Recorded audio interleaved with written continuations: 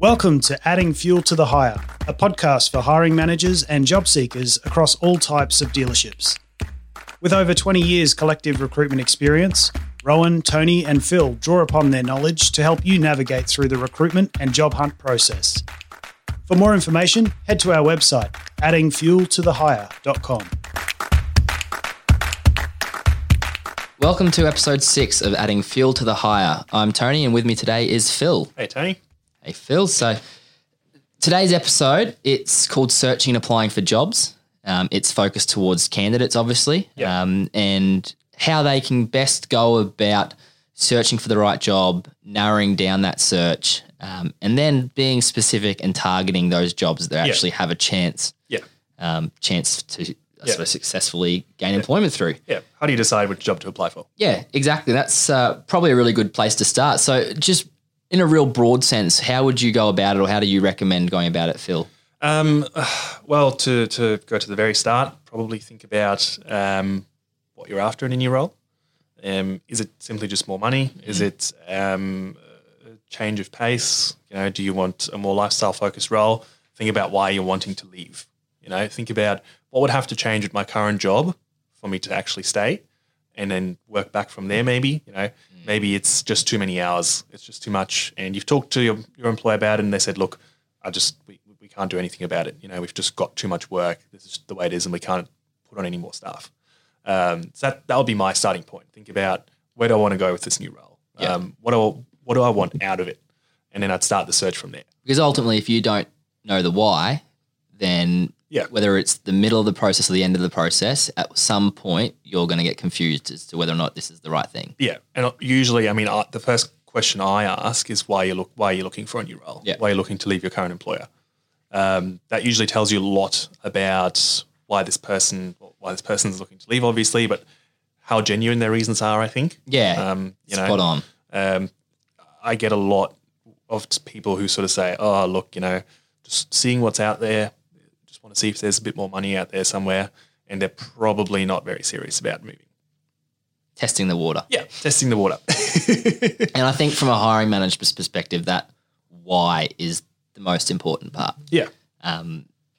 Is it money? Not that's necessarily a bad thing, because ultimately I think most people are wanting more money. Yeah. We all need to make a living. Yeah, but what can I do as the hiring manager to make sure that I'm ticking that box for them? Yeah. If it is money, well, I need to make sure that I'm, giving well above what they're looking for, so Correct. they're comfortable. Or is it, is it future, promotions, a future chance to go work their way up within the company? You hear the common one, you hear all the time is, I feel like I've hit the ceiling. Yeah. where I am. Yeah. And that's a really important why, I think, from a hiring manager's perspective, because, if you're a small business, can you offer that to them? Yeah. If you can't, well, it's best to part ways, I think, at the very start of the process, as opposed to getting towards the end. Might employ them for 2-3 years, but, or less than that, 12 months, and they go, well, I don't see a future here either. Yeah, that's right. Yeah. And I've talked to candidates before who've said, look, I'm looking to leave because I want to move up the ladder. I want to make a career of this. Particularly, I've talked to mechanics about this, and one mechanic in particular said, look, there's guys here who've been with this company for 25 years and they're still working on the tools. So many people who are so far ahead of me in terms of, they're way in front of me in the line. It's just, I might as well go somewhere else, because I'm not going to work up to a workshop manager role or a service manager's role or whatever it is. I'll be on the tools until I'm 55. Yeah, exactly. So it's getting that why, and understanding that and communicating that to I know we're getting ahead of ourselves a little bit, but communicating that to a prospective employer as you get down there. I think the why leads in really nicely to the next point, in that's being selective. Correct. Because not every role is going to tick that why box for you, whatever that might be. That's right. Yeah. I think there's nothing more frustrating, and we kind of alluded at it in episode 4, I believe it was, with cover letters. Yeah. The scattergun approach. Yeah. It is spray and pray. Spray and pray. And you can tell when you're on the other end of an application, you can tell. You can tell. When that's the case. Yeah. And so it definitely plants a seed of doubt in my mind from a recruiter's perspective, I'm sure from a hiring manager's perspective, of, if I've received this application, which is clearly a spray and pray, how many other people have? Correct. Yeah. And, instantly you're not really endeared to that candidate. Yeah. You're thinking, well, you know, how many other people? Yeah. And then you call them and they go, oh, which job was this for? You're like, oh.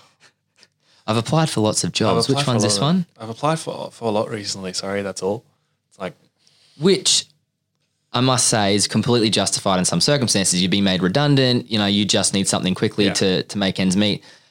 Completely understand that situation. But if you're happily and gainfully employed, the number one piece of advice is less is more. Yeah. You know, understand that why and select things very specifically that match that why. Yeah. And, you know, once again, if you're happily employed, one application at a time or 2 or 3 applications at a time, so you can track them. Correct.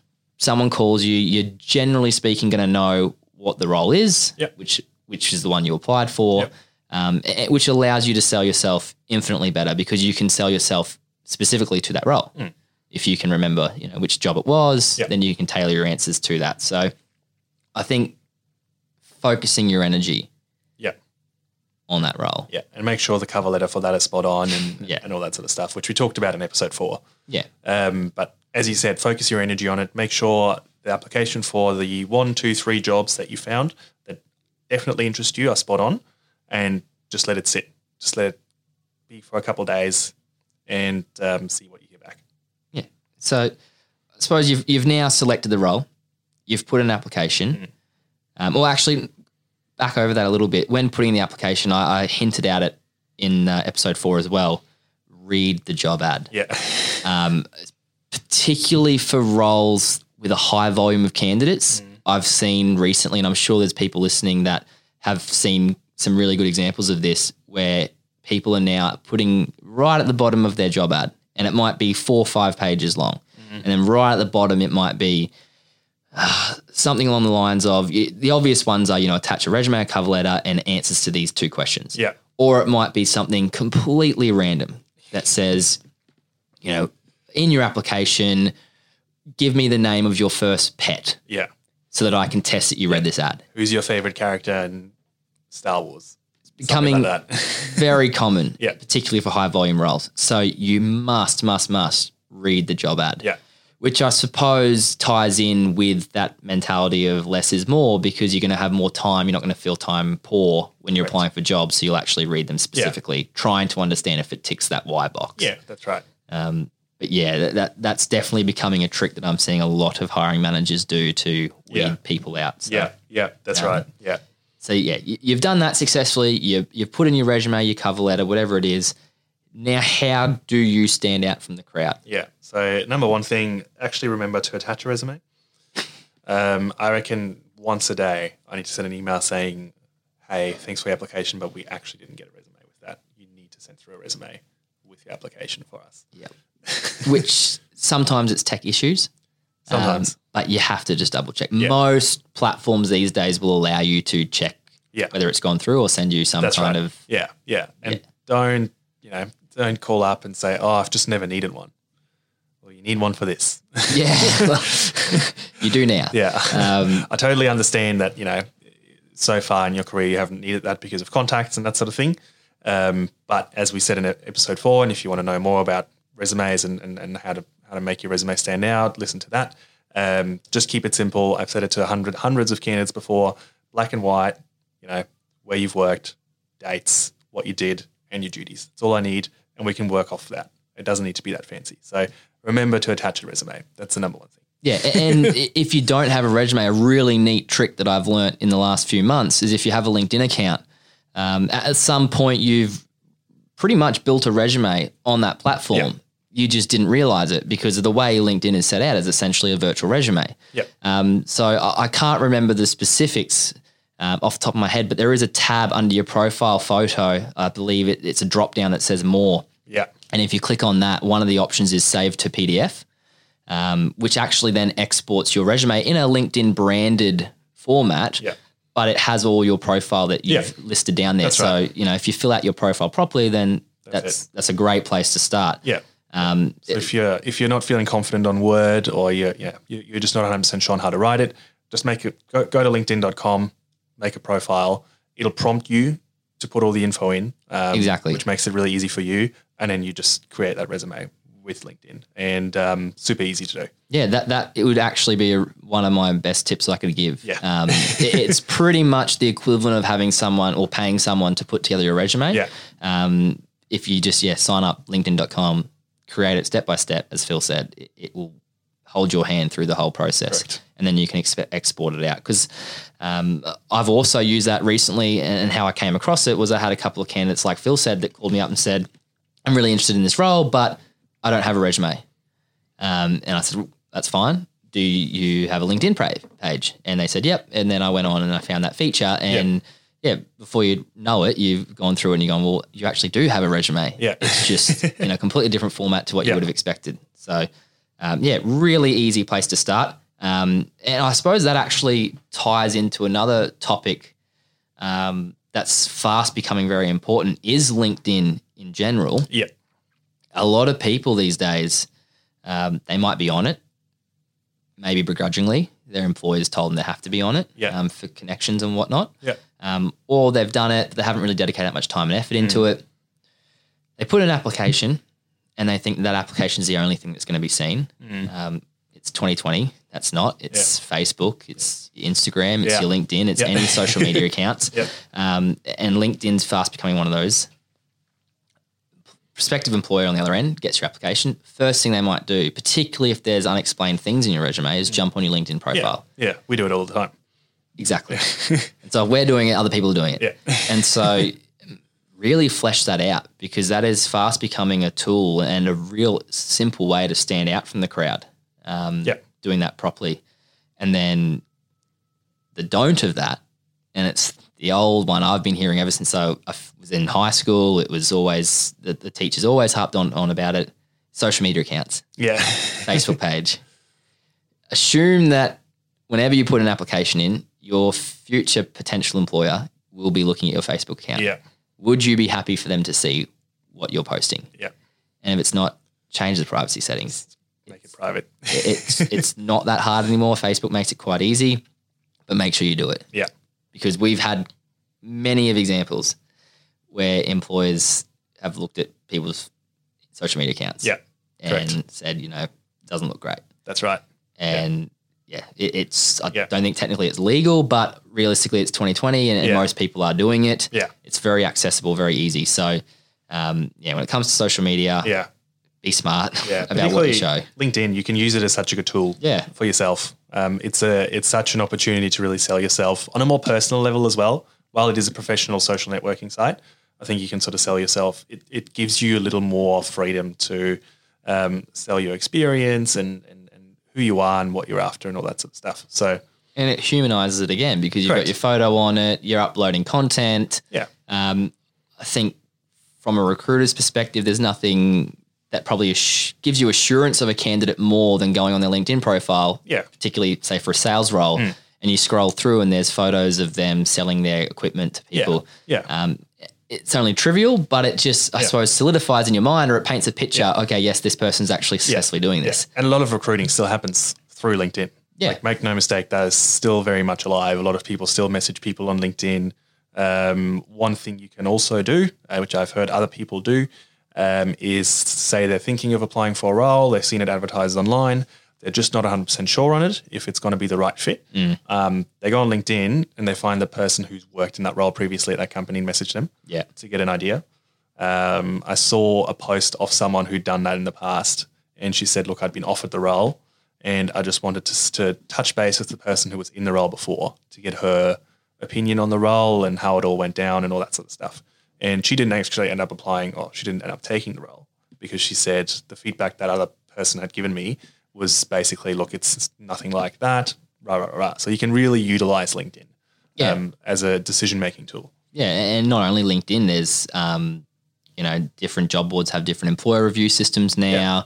I think Glassdoor.com is one that aggregates all the reviews into one section. Yeah. So, there's so many ways to find out what an employer's like. Correct. And probably goes back to that first step of understanding if that why is ticked by that particular job. That's right. So once you've got your why and you're searching through jobs, before you put an application in, do a bit of research.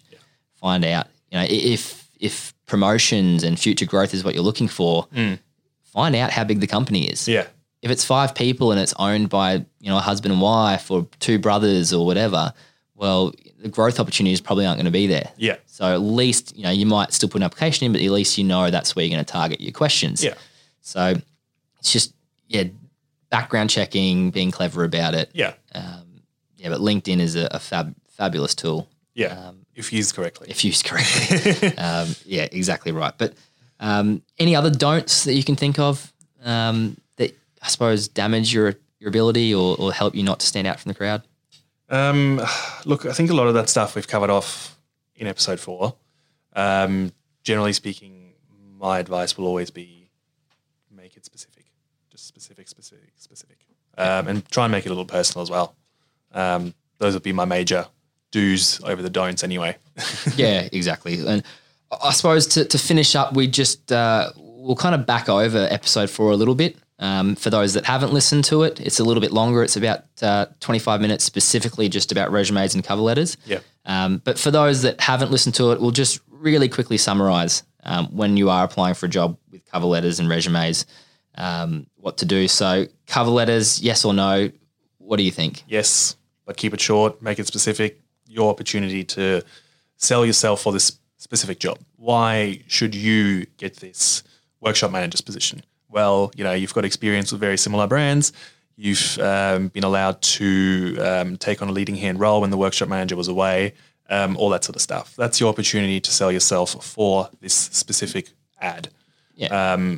If you are just going to write a generic cover letter that you're going to sell to every single company that's out there, don't bother. You're just going to damage your application. Yeah, exactly. And I think when it comes to personalizing it, one point that we probably didn't mention in episode 4 that is a really important factor is when we talk about personalizing, what we mean is when you're looking at the job ad and it lists the skills or it lists the responsibilities for the role, tailor the cover letter to explain how you cover them off. Yeah.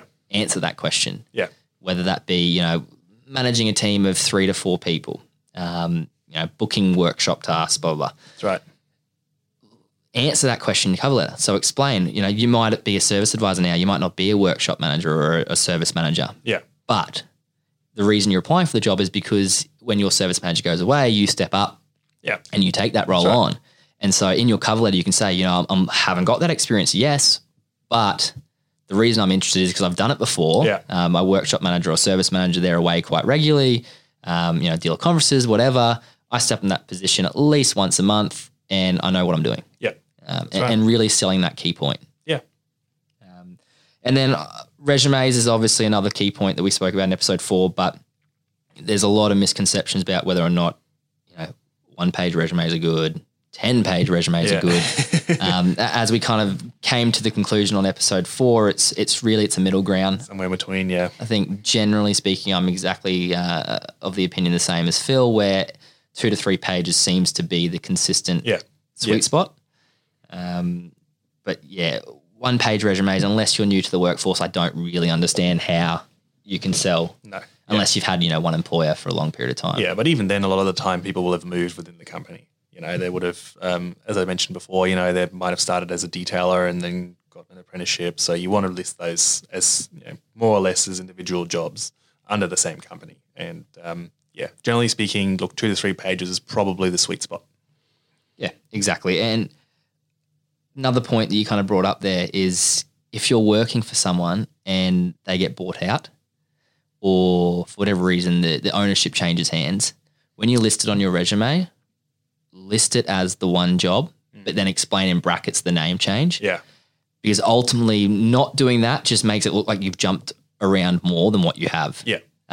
There's so many times where I've seen candidates that might have jumped around 3 times in the space of 3 years, but it turns out it was just this really messy ownership change. Yeah. For whatever reason, like, a large conglomerate might have come in at the end and bought these 2 businesses that merged out or something like that throughout a 3-year period. But it's completely justifiable as to why that candidate has had 3 different employers, quote unquote, for that period of time. That's it. But as we said, definitely if you are interested in learning more, I think episodes 4 and episode 6 tie in really well with each other. So definitely recommend going back over episode 4 if you want to learn more specifically about resumes and cover letters. But otherwise, we hope that we've added a little bit more value to your next career search opportunity, and we'll talk to you soon. Thank you for listening to another episode of Adding Fuel to the Hire. If you have any questions or you'd like to hear us talk about a particular topic, why not send us an email at podcast@addingfueltothehire.com. If you like what we do and would like to support our podcast, please leave a review on your podcasting app of choice. For further information, please visit our website, addingfueltothehire.com.